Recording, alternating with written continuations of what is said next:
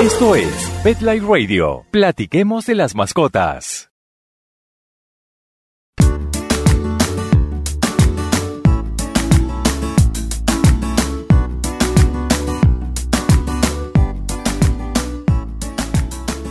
Hola, soy Guillermo Rico, veterinario y experto animal, y estoy aquí de nuevo para hablarles entre animales. Sean todos muy bienvenidos a Entre Animales por Pet Life Radio. Hoy vamos a hablar sobre cuál es la mejor raza canina. A lo largo de los más de 20 años de mi ejercicio profesional como veterinario, he recibido múltiples preguntas de entusiastas y propietarios de animales. Una de las preguntas más recurrentes, particularmente de los amantes de los perros, es ¿cuál es la mejor raza canina que existe? Muchos me piden el consejo sobre una u otra raza. Muchos me preguntan sobre cuál es el mejor perro del mundo. En vez de dar una respuesta concreta y sencilla, siempre les contrapregunto sobre lo que buscan en un perro. ¿Quieren un perro de guardia o que sea un compañero más de juego de sus hijos? También les pregunto sobre su entorno, dónde viven, con quién viven, hacen ejercicio, y hay otras preguntas que no se me escapan como presupuesto, tiempo y dedicación. Mi idea no es evadirme de la pregunta, sino buscar contexto para dar el mejor consejo, porque lo que puede ser mejor para mí no necesariamente lo es para las otras personas. Así funciona casi todo en la vida, ¿no creen?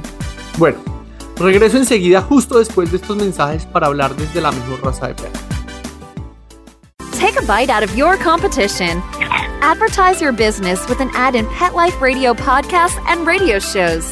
There is no other pet-related media that is as large and reaches more pet parents and pet lovers than Pet Life Radio. With over 7 million monthly listeners, Pet Life Radio podcasts are available on all major podcast platforms, and our live radio stream goes out to over 250 million subscribers on iHeartRadio, Odyssey, TuneIn, Stitcher, and other streaming apps. For more information on how you can advertise on the #1 pet podcast and radio network, visit PetLifeRadio.com/advertise today. Hablemos de las mascotas. PetLifeRadio.com.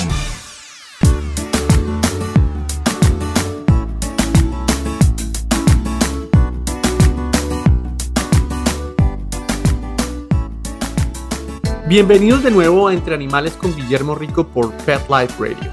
En realidad, y acaba la respuesta corta que iré desarrollando a lo largo de este programa, hay muchos factores que pueden incidir en determinar que una raza canina sea la mejor. No la mejor del mundo, sino la mejor para una persona determinada. Muchas personas suelen preguntarme si las razas más antiguas son las mejores. Lo anterior partiendo de la base de que como llevan más tiempo compartiendo con los seres humanos, seguramente están más acostumbradas a nuestra forma de vida y por ende harán un mejor animal de compañía. Tiene algo de lógica. La verdad es que el conocimiento sobre las razas de los perros es bastante amplio. Se estiman al menos 400 razas caninas, entre aceptadas por diferentes organizaciones mundiales como la FCI o la AKC, o reconocidas por pequeñas agremiaciones nacionales, regionales o locales. Lo curioso es que aún existe desacuerdo sobre cuál de las actuales razas de perros es la más antigua. No hablemos de la mejor, la más antigua, repito. Varios estudios han concluido que la raza más antigua puede estar entre el Afghan Hound, el Akita, el Alaskan Malamute, el Basenji, el Shar-Pei, el Chow Chow, el Saluki, el Samoyedo y el Husky siberiano. Pero otros análisis con diferente metodología consideran que el perro más viejo probabllemente no sale del Lhasa Apso, del Pekinés, del Shih Tzu, del Shiba Inu, del Terrier tibetano, del pastor de Canaán, del Dingo y del exótico perro cantante de Nueva Guinea. En todo caso, en lo que sí no hay discrepancia es que la raza más antigua es aquella que resulta más cercana genéticamente a su ancestro común, el lobo. Es decir, quedamos con el mismo interrogante. Lo que sí es ocurrente es que por el hecho de que el Akita, por ejemplo, sea una raza antigua, un perro de esta raza puede ser el mejor perro para cualquier persona. Al contrario, esta es una raza muy dominante que seguramente sobrepasará a un novato. Lo mismo puede suceder con un Shiba Inu, a pesar de su tamaño, porque pues es un perro relativamente pequeño. Además, muchas de estas llamadas razas antiguas, como el Alaskan Malamute, el Husky y el Chow Chow, son peludas, porque se desarrollaron precisamente en regiones nórdicas. Luego, no son la mejor opción para una persona que vive en regiones tropicales o subtropicales y que no tolere ver pelo de perro adherido por toda la casa. Así que definitivamente el factor antigüedad no debe ser considerado a la hora de inclinarse por una raza en particular. Lo que sí puede inclinar la balanza es el nivel de actividad del perro. Porque si yo soy una persona sedentaria, sería una locura vincular a mi vida a un perro que me haga ir a 1000 por hora, a no ser que efectivamente yo piense hacer un cambio radical en mi existencia. Curiosamente, en este mundo en el que la obesidad es un problema de salud pública y el sedentarismo es una constante en el patrón de vida de los habitantes de las grandes urbes especialmente, los perros de caza y los cobradores agrupan las razas caninas más populares. Los perros de caza son perros también muy antiguos. No en vano, la primera aproximación de los perros con el ser humano fue como compañero de caza. Hay evidencias pictográficas de que los lebreles ya estaban presentes en Armenia, Egipto y los antiguos imperios de Grecia y Roma. Grandes perros con potentes narices fueron usados desde ese entonces para la caza menor y mayor. Según el famoso historiador Genofonte, estos perros, conocidos en la antigua Grecia como laconianos, eran grandes perros con pequeñas cabezas, orejas elevadas y cuellos largos. Estos perros se movían en manada y se caracterizaban por sus sonoros ladridos y aullidos cuando estaban en una faena. En ese entonces el perro de caza tipo Greyhound, es decir, el lebrel, era llamado por los griegos Vetragus y se caracterizaba por su refinada apariencia y gran velocidad. El legendario Irish Wolfhound, o lobero irlandés en español, antes de la llegada de los romanos a las Islas Británicas era conocido por los celtas como Q. Estos grandes perros fueron precisamente importados por los romanos para contribuir en la creación de muchas grandes razas caninas propias de Europa continental. Desde aquel entonces, la propiedad sobre perros grandes, fieros, astutos y rápidos era privilegio de ricos y poderosos. Incluso durante el Renacimiento tuvieron gran demanda para conformar parte de la propiedad de los grandes señores que dominaban los campos, controlaban la alcabala y esclavizaban súbditos. En paralelo con el desarrollo de estos grandes cazadores, empezaron a aparecer también pequeños perros de caza. Estos tenían patas cortas y cuerpos largos y fueron criados inicialmente por egipcios. Gracias a que su cara se asemejaba bastante a la de un zorro, los griegos aseguraban que se derivaban del cruce de estos últimos animales con los perros. Fue así como aparecieron algunos hounds como el foxhound y terriers como el Jack Russell Terrier. El desarrollo de los perros cobradores es algo posterior, gracias a la invención de las armas de fuego. Un retriever o cobrador, como los populares Golden Retriever y Labrador Retriever, es un tipo de perro de caza que recupera la presa y se la entrega al cazador. Los perros de caza se dividen precisamente en retrievers, perros de agua y pointers. Los retrievers fueron criados con el único propósito de recuperar la presa sin dañarla. Es por esto que dentro de este grupo de perros, los retrievers de boca suave son muy apreciados por los criadores, ya que es un indicativo de obediencia. Por el contrario, aquellos perros de boca dura que destrozan la presa no son incorporados en planes de reproducción. El labrador, así como el golden y últimamente el Chesapeake Bay, son los retrievers más populares, pero se cuentan más de una veintena de razas de perros con estas habilidades altamente apreciadas por los amantes de la caza. Pero más allá de su labor en este discutido pero tan popular deporte, los retrievers también se han destacado como perros de rescate, antinarcóticos e incluso de soporte emocional para niños y pacientes terminales. Los retrievers son pues más que una boca blanda, son perros altamente adaptables y siempre dispuestos a entregarlo todo por su propietario. Tanto retrievers como hounds y lebreles son perros que necesitan explotar todo su potencial biológico y anatómico.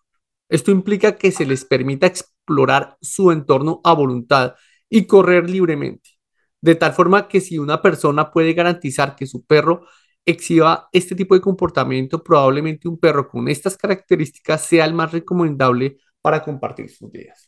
Lo mismo sucede con los perros pastores. Son perros con una gran energía a flor de piel, desarrollados para cuidar y pastorear diferentes especies de animales domésticos. Se diferencian de los perros de caza en que tienen una alta predisposición a proteger a su familia, lo cual es un plus en estos tiempos en que la seguridad es un aspecto fundamental.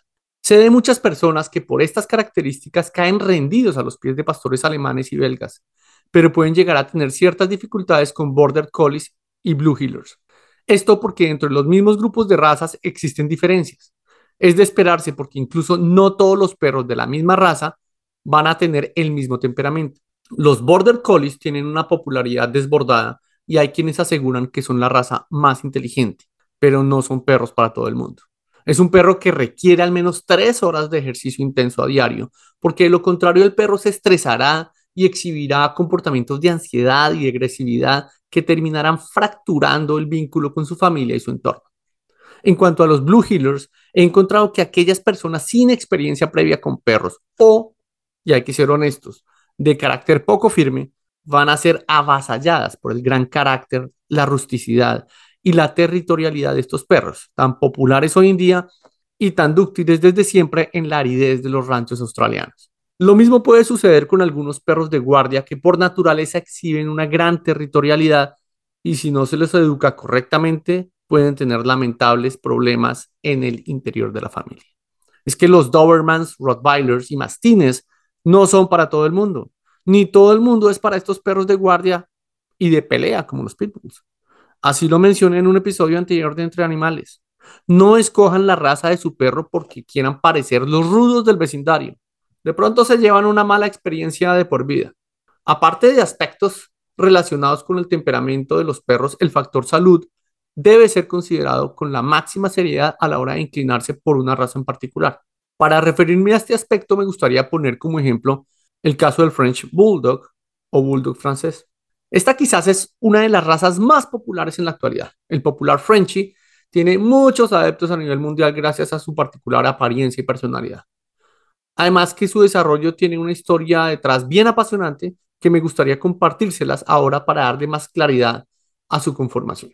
El tradicional Bulldog inglés dio origen a muchas variantes que por razones geográficas y gracias a una juiciosa selección permitieron el desarrollo y el establecimiento de nuevas razas. Una de estas fue el Bulldog francés. El factor clave para su desarrollo fue la revolución industrial que imperaba en la Inglaterra a finales del siglo XIX. Fue en ese entonces en que los artesanos y las encajeras localizados en Nottingham, Inglaterra, se vieron en la necesidad de emigrar hacia el norte de Francia, más concretamente hacia Normandía, para continuar con su actividad. Con esta emigración llegó a suelo francés un tipo de bulldog que acompañaba a esta población y que años antes empezaba a diferenciar físicamente del tradicional bulldog inglés. Fue entonces en territorio galo que la raza empezó a ser seleccionada para obtener animales de menor tamaño con esas características orejas de murciélago.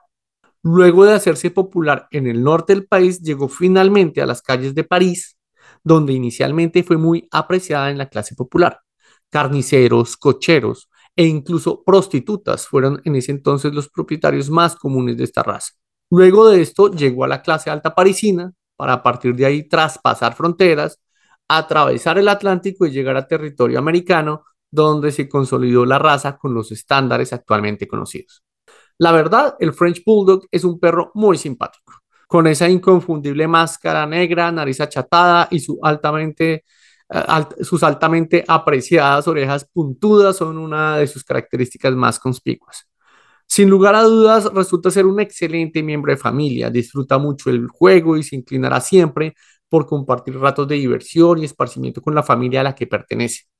A pesar de su tamaño, se trata de un perro fuertecito, con carácter, suele ser un excelente perro de hogar y además es capaz de desempeñarse con éxito en labores de campo. Le va bien con los niños a pesar de que hay algunos ejemplares un tanto gruñones y tercos. Eso sí, quien piense recibir en su entorno un bulldog francés ha de estar acostumbrado a tolerar los ronquidos intensos. Pero acá viene el problema. La salud es quizás el talón de Aquiles del bulldog francés. Alta predisposición a las alergias y problemas respiratorios son quizás las afecciones más recurrentes de la raza. Esto es producto del desarrollo mismo de la raza y es lo que puede llegar a suceder con cualquier otra. En paralelo a la expresión genética de factores fisiológicos y estéticos, también se transmiten genes nocivos que predisponen a la raza a ciertas enfermedades. Si bien muchas de estas enfermedades son de manejo clínico, el bulldog francés no es la raza canina más sana, hay que decirlo claramente. Por eso es que viven tan poco, 4 años en promedio. Lo mismo sucede con el bulldog inglés, que igualmente es una raza con predisposición a sufrir golpes de calor por su conformación craneal. La mayoría de los perros de esta raza presentan al menos una de las anomalías del síndrome brachiocefálico, situación que deteriora en grados distintos su respiración y la hace incapaz de enfriarlos con eficacia en momentos de ejercicio intenso y temperaturas altas, razón por la que es propenso el bulldog inglés al golpe de calor o hipertermia, a la apnea del sueño y a dificultades digestivas. Estudios Han comprobado que las causas de muchos de los problemas digestivos en esta raza son gasificación intestinal excesiva, torsión gástrica, reflujo y mala digestión, entre otros, son detonados por sus problemas respiratorios. Cabe señalar que el bulldog sufre en algunos casos de problemas en los ojos, llamados entropión y ectropión, enfermedades que deben ser operadas para no afectar la córnea de dicho animal. La propensión a la obesidad del bulldog inglés tiene causas diversas y aunado a su gusto por la comida es un punto importante a vigilar, ya que puede incrementar los problemas de displasia de cadera a los que es propenso el bulldog. Cuando son obesos sufren mayor número de lesiones óseas en extremidades y cadera. Tienen mayor posibilidad de colapso respiratorio y sanguíneo, así como mayor índice de diversas enfermedades de origen cardíaco. Para coadyuvar a mantenerlo en buen estado de salud y disminuir los riesgos de enfermedad en el bulldog inglés, es recomendable ejercitarlo entre 20 a 30 minutos diario o al menos cada tercer día con caminatas a paso medio durante las horas frescas del día. Se recomienda además dejar un intervalo de tiempo antes y después de que coma el perro para poder ejercitarlo sin riesgos. En cuanto a reproducción, suele utilizarse la inseminación artificial en bulldog inglés, dada la dificultad de monta o salto natural, ya que la morfología misma de los ejemplares no ayuda al apareamiento.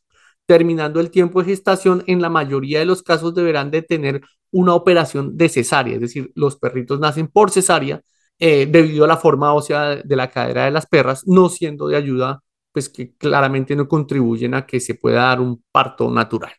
Se recomienda especial atención y vigilancia en los últimos días de gestación, recomendando visita veterinaria continua para determinar el estado general de la hembra y los futuros cachorros. O sea, no es que yo quiera hablar mal de los bulldog, pero yo tengo que ser honestos con ustedes y mencionarles toda esta serie de problemas, de enfermedades asociadas a la raza.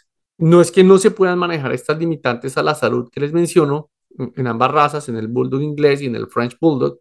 Simplemente es algo que se debe considerar y se debe asumir tan pronto se toma la decisión de vincularse con un perro de esta raza. Pero no son solo los bulldogs los perros que tienen dolencias asociadas a su raza. De eso les voy a hablar justo después de estos mensajes comerciales. No se vayan. For those fortunate to have experienced the deep bond and unconditional love of a companion animal, the death that follows can be one of the most difficult and misunderstood losses to go through. Many times, this devastating loss goes unrecognized and trivialized by family and friends, leaving grieving pet parents struggling to find healthy ways to cope with the loss. In And I Love You Still, a thoughtful guide and remembrance journal for healing the loss of a pet, Dr. Julianne Corbin calls attention to the difficulties unique to the loss of a beloved pet and provides an interactive and compassionate guide to help you process your loss and work towards coming to a place of peace and healing. For those interested in journal therapy and looking for a professionally written and compassionate resource to help understand and reconcile the grief associated with the loss of your pet, this book is for you. And I Love You Still, a thoughtful guide and remembrance journal by Julianne Corbin, is now available for purchase on Amazon and other major book retailers. Let's talk pets Let's talk pets on Pet Life Radio. Pet Life Radio. PetLifeRadio.com.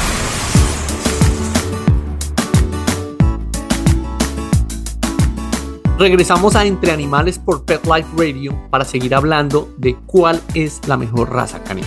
Existen otras razas con alta predisposición a otro tipo de enfermedades. Por ejemplo, perros de gran tamaño y de elevado peso corporal tienen mayor probabilidad de sufrir torsión gástrica. Numerosos estudios han demostrado que el sobrepeso incrementa el riesgo de torsión gástrica, pero no está asociado estrictamente a lo establecido en un sistema de condición corporal.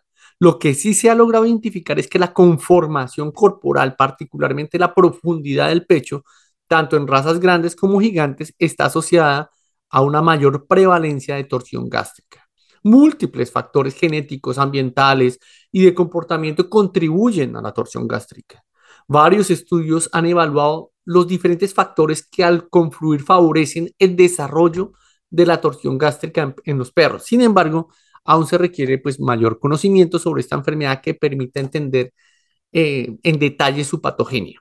Como en casi todas las patologías caninas, la genética definitivamente es un factor que puede determinar la presentación de la torsión gástrica. Precisamente, se han identificado algunas razas caninas como las más prevalentes a sufrir esta enfermedad. Yo les mencioné anteriormente el bulldog, pero se considera que el gran danés o el dogo alemán, conocido como dogo alemán también, es la raza de perros con mayor incidencia de torsión gástrica.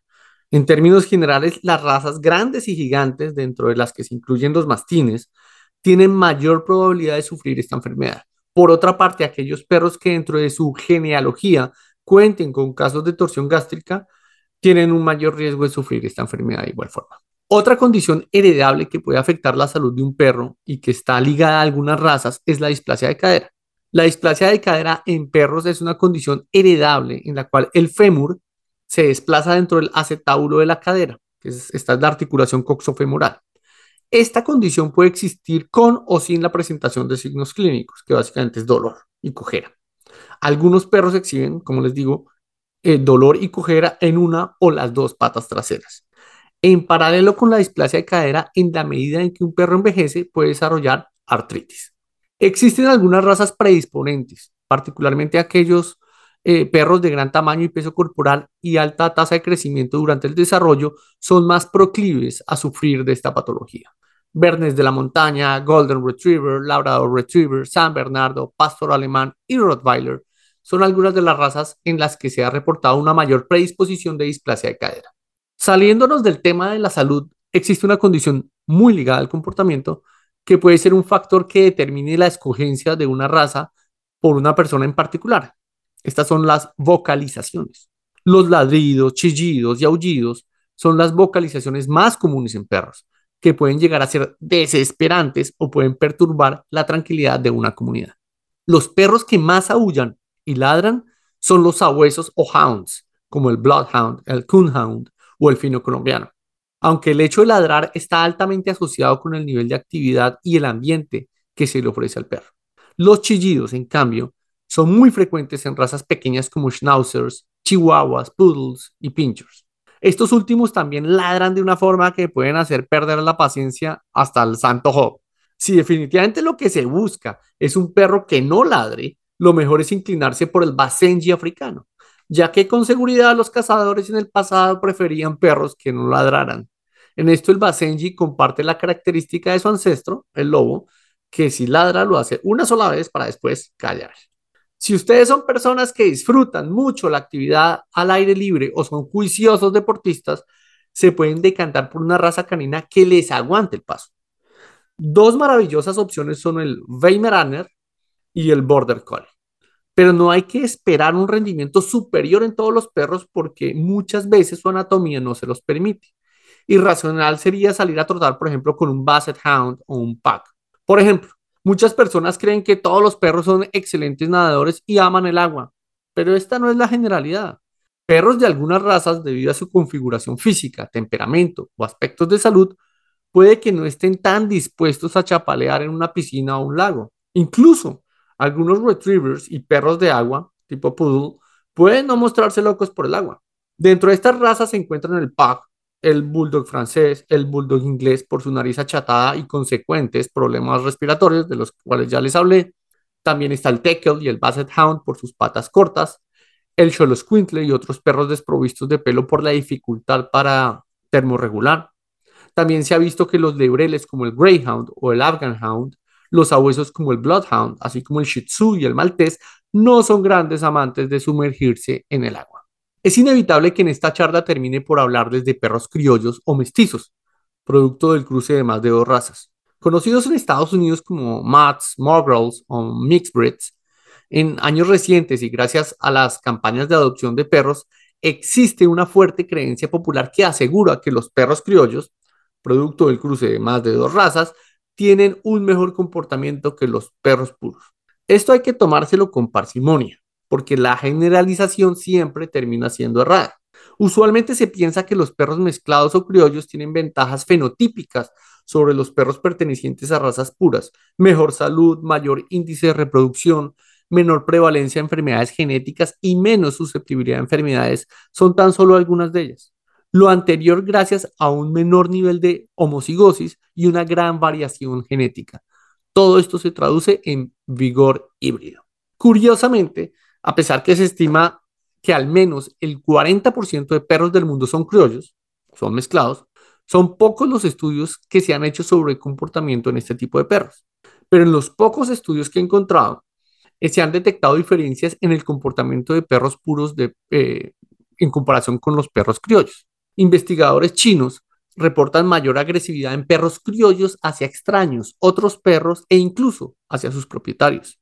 También encuentran que tienen mayor probabilidad de desarrollar fobia al ruido, de ser más temerosos y de exhibir mayor sensibilidad al contacto. Un estudio reciente realizado por el Family Dog Project de la Academia Húngara de Ciencias evaluó más de 15.000 perros en Alemania y encontró que los perros criollos son menos tranquilos, menos sociables y presentan mayores problemas de comportamiento que los perros puros. Este estudio concluyó además que los perros puros son en promedio más difíciles de criar que los perros criollos. Ah, claro, eso sí, que no es que a mí no me gusten los perros criollos, ya que en mi vida he tenido un par de ellos, como lo detallo en mi libro Entre Animales y que, dicho sea de paso, me han dejado buenos recuerdos y grandes enseñanzas. Pero por otro lado, hay que decirlo claramente, las razas más populares tampoco son las mejores. Acá quisiera hablarles un poco de la historia dentro de la popularidad de las razas caninas. Fíjense que los setter irlandés o Irish Setters fueron reconocidos en 1884 como raza por la American Kennel Club, pero durante los siguientes 80 años no fueron populares. Pero en los años 60, repentinamente se volvieron populares hasta el punto que el registro de los cachorros se disparó en un 1500%. Finalmente, en 1986, su registro cayó un 95%. ¿Por qué? Nadie lo sabe. Quizás porque todo en la vida es un ciclo. Entre los años 60 y 80, varias razas se volvieron populares para después dejar de serlo. Los Rottweilers, por ejemplo, fueron una de estas, todo gracias a la película The Omen o La Profecía, lanzada en 1976 y protagonizada por Gregory Peck. En la popularidad de las razas caninas claramente ha contribuido la industria del espectáculo. Entre 1927 y 2004, al menos 10 películas han hecho que algunas razas caninas se vuelvan populares. Collies, Dálmatas, Pugs, San Bernardos, Labradores, Bulldogs, Jack Russell Terriers, se me escapa alguna seguramente, entre otras razas, se han visto beneficiadas. Como lo he mencionado antes, el ejemplo del Bulldog francés es el mejor de todos. Súper popular en nuestro medio, pero con muchos problemas de salud.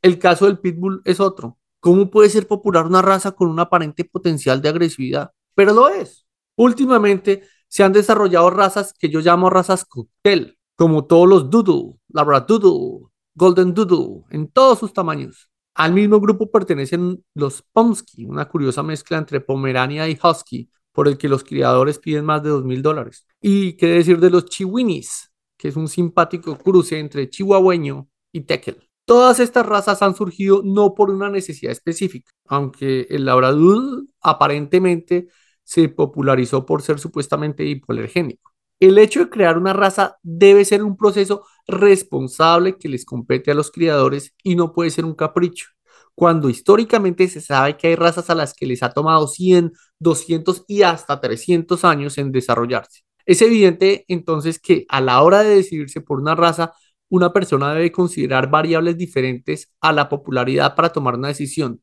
todo en aras del bienestar animal. Hay mitos que también acompañan a algunas razas, por lo que deben ser develados a la hora de hacer un análisis juicioso respecto a la raza que se ajusta más al estilo de vida de cada quien.